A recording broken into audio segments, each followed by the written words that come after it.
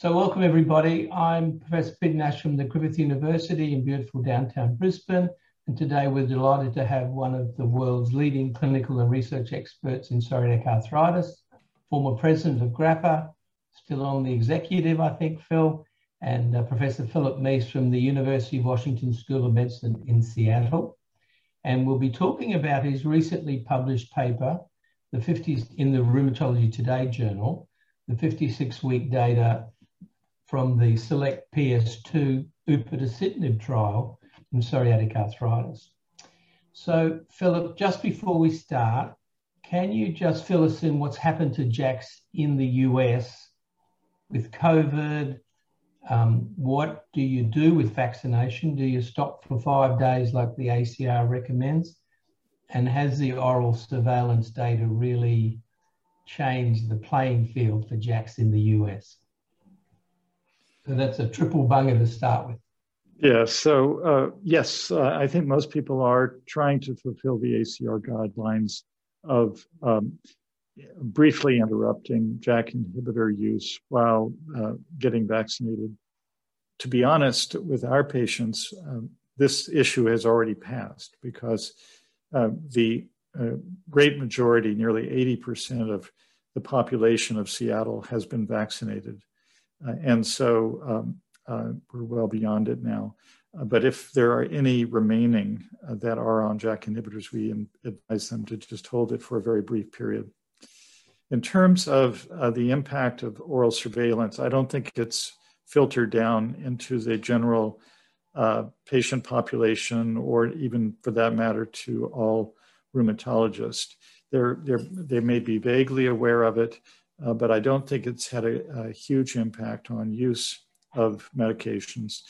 As you know, this was data focused on the tofacitinib trial, so it might have a little impact on tofacitinib, but I don't think that it's impacting our use of upadacitinib. Okay. And are JAKs still very popular in the US? Yes. I think that the effectiveness of these drugs, the fact that they're once a day oral makes it very easy. I think they tend to be very popular. Okay. So let's talk a little bit about the SELECT-PSA2 trial. Can you tell us a little bit about the background of that particular study? And then we'll talk about the paper itself. So the trial engaged psoriatic arthritis patients with active disease who had been on at least one biologic DMARD. And as it turned out, roughly 41% of the patients were on at least two TNF inhibitors. There was a separate abstract that looked at the fact that patients, even if they had been on several previous biologics, they did almost as well, if not as well, in various measures as the patients that had just been on one. So it was a slightly more refractory population, all with multiple clinically active domains of disease. The good news was that in the primary outcome at the 24-week mark, the patients in all of the clinical domains that were measured had improvement, and actually more improvement in some of the domains than we've seen with other JAK inhibitors, such as the skin domain, where 2/3 of the patients had achieved PASI 75 response, for example. Okay. And 56-week data, do you find it helpful seeing that you had 25% dropouts? I wonder why such a high dropout rate for this particular study. I think the guselkumab only had 3 or 4% at 12 months as a comparator. I don't have a good explanation for it, other than there are a whole variety of reasons why people drop out of trials. Sometimes it's based on either efficacy or safety, but sometimes it just simply has to do with moving away from a clinical site or other reasons. So that hasn't bothered me so much in the interpretation of the data. Although I do think that it's important to be aware that it is 3/4 of the population rather than the whole population. often they say those doing well continue to do well and makes everything look very rosy. But can you tell us a little bit about the results? Well, let's start with the outcome measures. All the standard outcome measures were measured? Yes. So the usuals, ACR responses, as well as achievement of minimal disease activity, the skin responses such as PASI 75, 90, and even 100 were measured. Function as measured by HAQ, quality of life as measured by SF-36, fatigue as measured by the SF-36. So yes, it was the full repertoire of outcome measures. And the basic take-home message, Peter, was that the responses that were achieved at the 24-week mark were maintained out at the week 56 mark. Excellent. I noticed they did some BASDAIs, but are they helpful without imaging, Philip?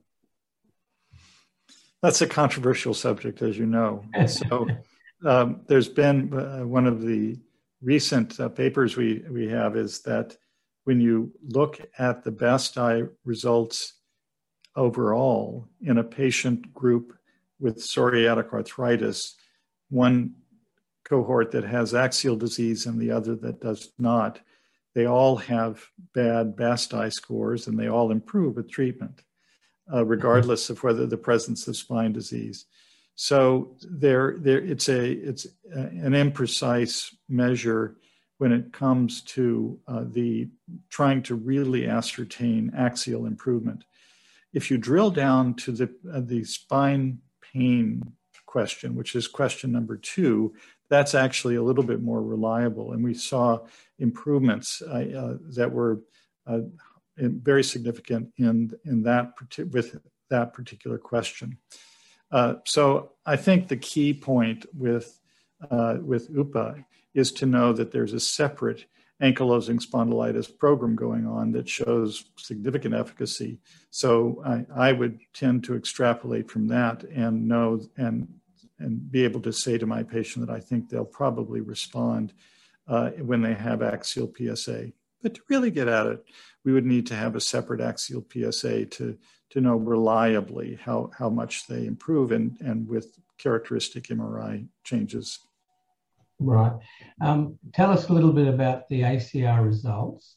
And at least in our country, we have to have reached a certain level of response by 12 weeks to get continued supply. How long should we give UPA a chance in PSA to get the 50s and the 70s and the best results, before all those responses plateau off, if you know what I mean? Yes.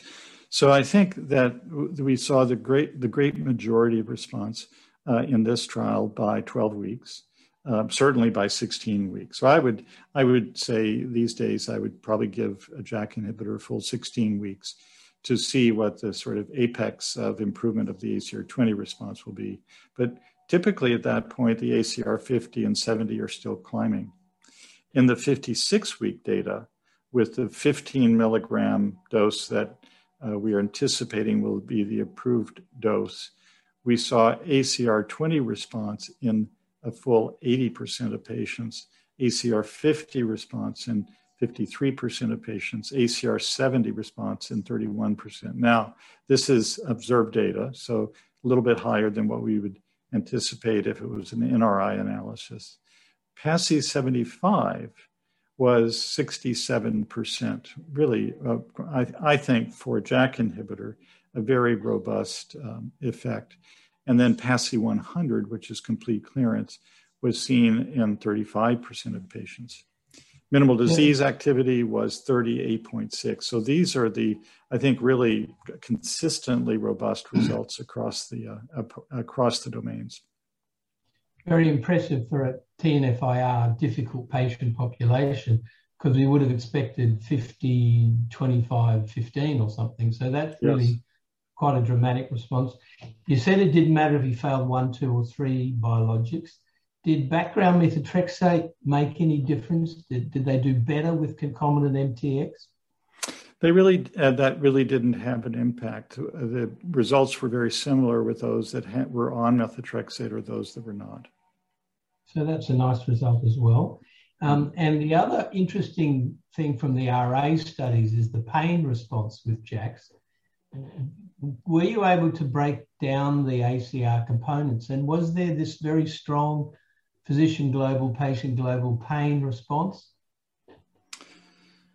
Right. Unfortunately, you didn't have an active comparator. You just had placebo for a little while.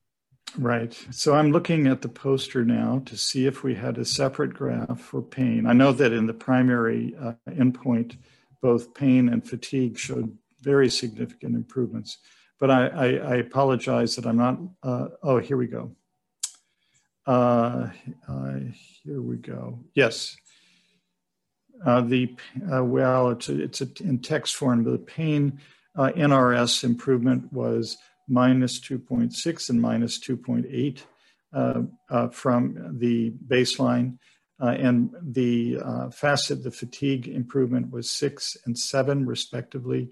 So these are what most patients would consider to be a highly meaningful change.